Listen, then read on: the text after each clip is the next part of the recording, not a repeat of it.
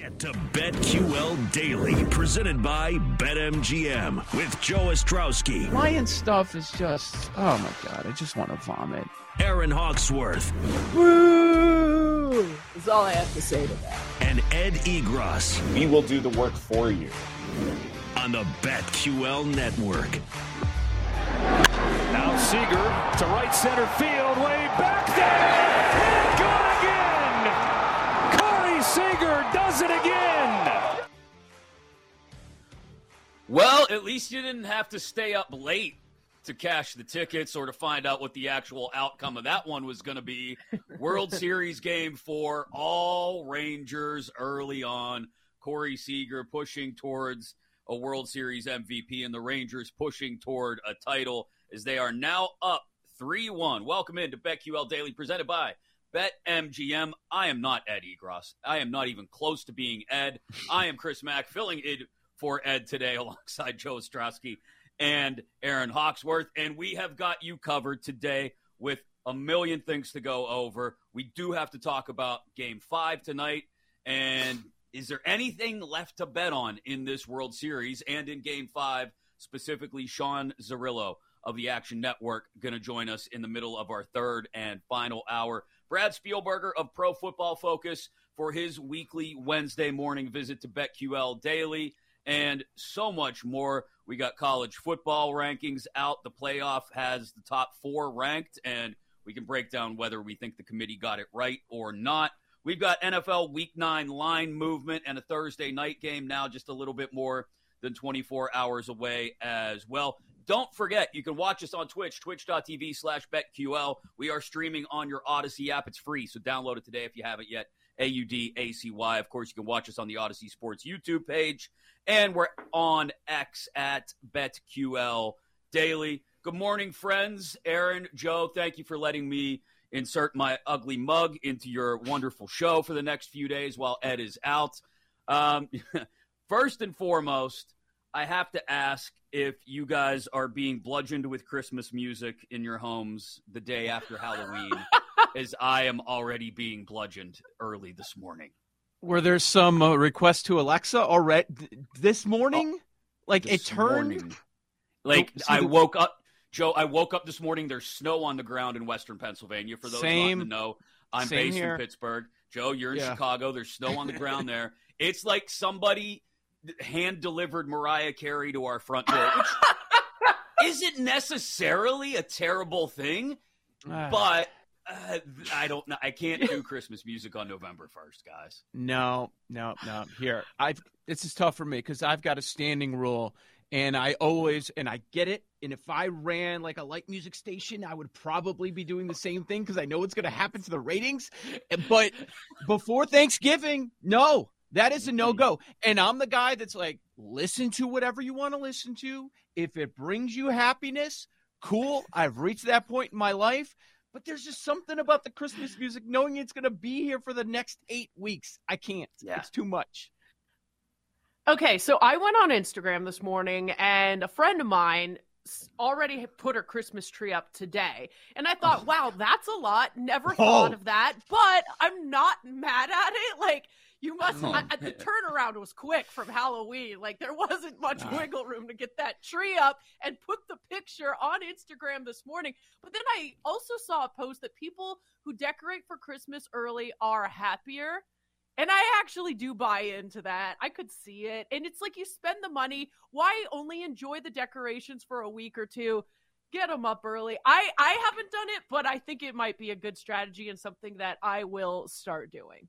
What about the flip side? Because I've got neighbors that only live here half the year, and they're going to be leaving shortly. So the Christmas decorations are about to go up. And guess what? In March and April, when I go outside, I'm still seeing Christmas decorations because they're not back yet.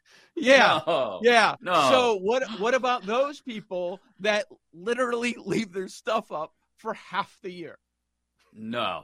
You get like 2 weeks after Christmas. I'll give you 2 whole weeks after Christmas to get that stuff down and put away. But March, no, that's doing it wrong. If they can afford to live somewhere else half the year, then they surely can afford to pay someone to put the the decorations in their garage. Like, that's rude and unacceptable on all accounts.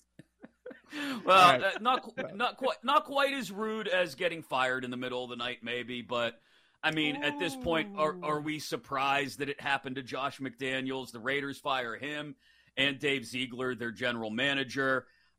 Again, if you had your first coach fired tickets, go ahead and cash them in on McDaniels this morning.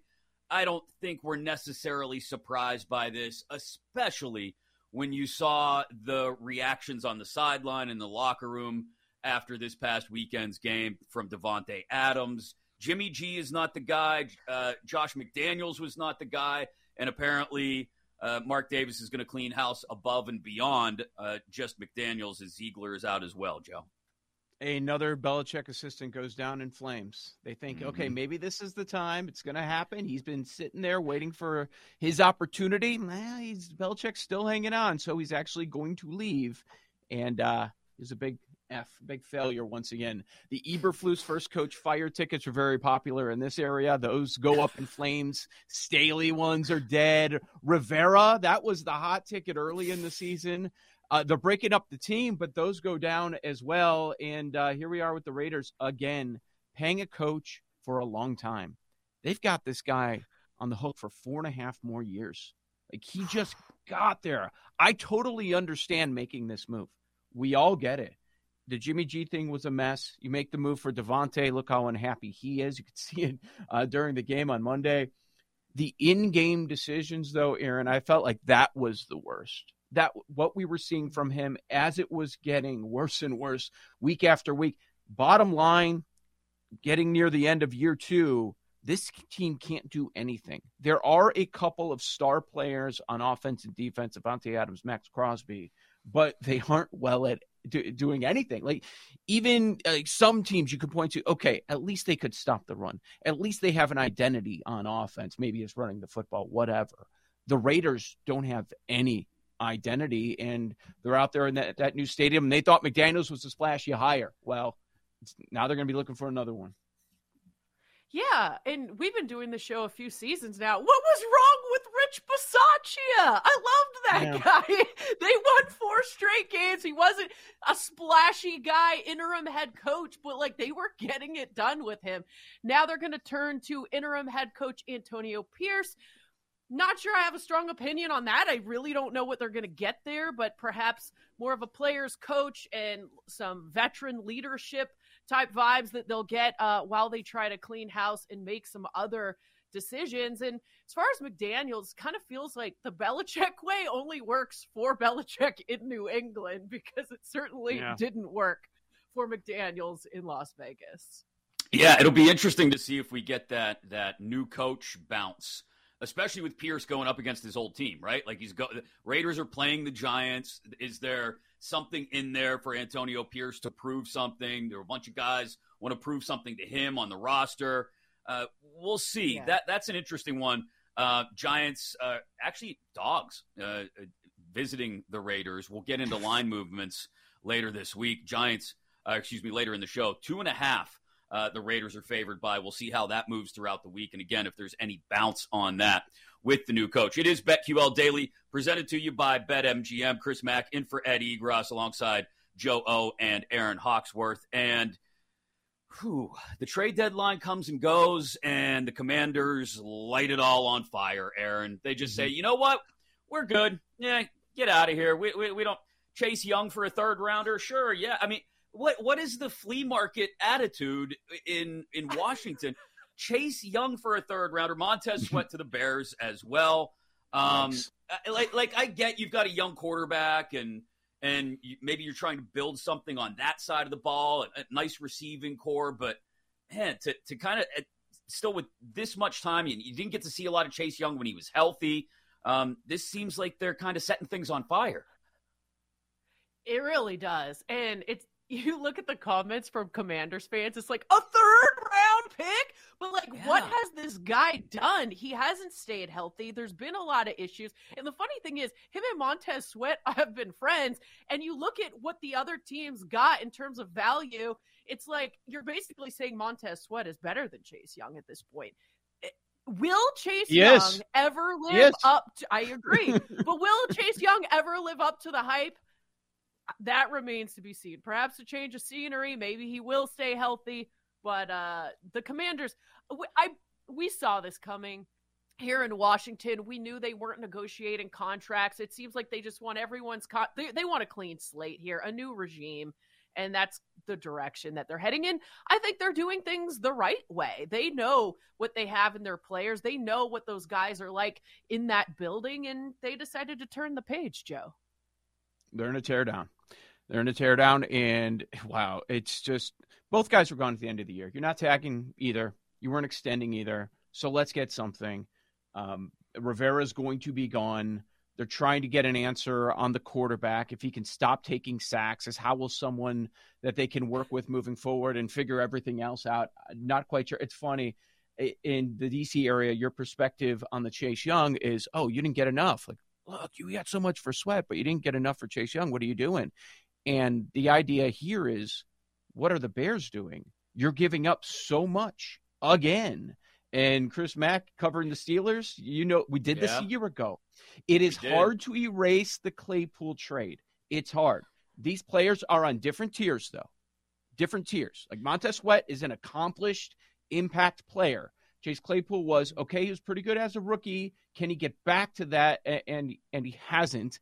And what the Bears traded away a year ago for Claypool, for people that forget, was their second rounder, which ended up being a first rounder because it was number 32 overall in the draft. Mm-hmm. So the question is, are the Bears doing that again for a guy that is about to be a free agent? They have all the money in the world.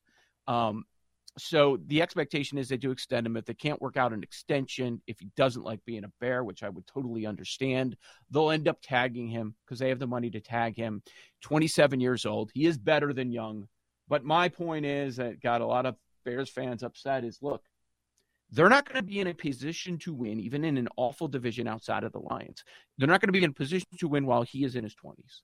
And yes, things can flip in this league, but they need so much. They need to keep acquiring picks and moving down and not trading away assets. And that was my biggest issue with the Sweat move. That, I mean, you are in no position to trade away what's going to be a very high second-round pick. Yeah, Sweat, Young, holding on to Jalen Johnson. It's like the Bears don't get where they're at on the timeline right now. They don't understand where they're at, and Washington being more aggressive on their teardown, maybe gunning maybe for a top 10 pick. They said 11th now, I think it is. Saying, hey, we'll see what we have, like you said, Joe and Sam Howell. And then another team that has been very clear about what they're trying to do this year. They are all in on tanking. The Cardinals deal Josh Dobbs to Minnesota. And I think what's interesting here is that, Josh Dobbs is what he is. He's a career backup quarterback who's maybe found a little something in Arizona. Really smart guy, great guy. I know him from his time here in Pittsburgh. Super nice guy, super, like I said, intelligent. He's literally a rocket scientist. Everybody talks about, that's what he went to Tennessee for. Now he goes to Minnesota, a team that's back to 500, who's maybe 3 weeks away from getting Justin Jefferson back. Who knows? Maybe the Vikings surprise the heck out of all of us again, Joe. Maybe light a little bit of a spark, that spark that we saw in the first few weeks of the Cardinals season when the market was clearly more down on the Cardinals than they should have been. So they exceeded expectations early, and then things kind of settled in. Maybe you can get that. He's going to have better receivers in Minnesota, not much of an offensive line. They're not interested in running the football at all. So we're going to get a chance to see what Dobbs can do. It's a slight upgrade. It's not going to take much to get one of those last couple of wild card spots in the NFC. It's not going to take much. If you can hang around 500, there's going to be a team there. And right now, Minnesota has the last playoff spot with a 4-4 record. They keep winning without Justin Jefferson. Try to make sense of that. But they have winnable games in this division. Jordan Love stinks. We know what the Bears are. So, yeah, there's a lot of winnable games. They can make the playoff. I was wondering if they were going to tank moving forward. They're clearly not. They had the opportunity to tank and lose with their current quarterback, but they decided not to. So I thought this was very telling. Kevin O'Connell was a quarterback coach right here in Washington. Colt McCoy was on the team then. He decides to pass on Colt McCoy and go with Josh Dobbs. I was a bit surprised, but maybe we're going to learn a lot about Kevin O'Connell as a talent evaluator because he had to have had a big say in who they brought in. Vikings plus 225 to make the playoffs. So when you're keeping an eye on the back end of that NFC playoff picture, and like you said, Joe, it is really thin once you get down past, the 5 seed in the NFC, and you start scraping the bottom of the barrel for some of those teams. We'll talk World Series Game 4, react to what was an absolute drubbing of the D-backs by the Rangers, and NFL Power Rankings. The best receivers in the NFL. We just mentioned a guy who might be coming back from injury soon. Who else tops our list alongside Joe Ostrowski and Aaron Hawksworth? I'm Chris Mack, in for Ed Egros today. You are locked into BetQL Daily right here on the BetQL Network. We'll be right back with BetQL Daily, presented by BetMGM on the BetQL Network.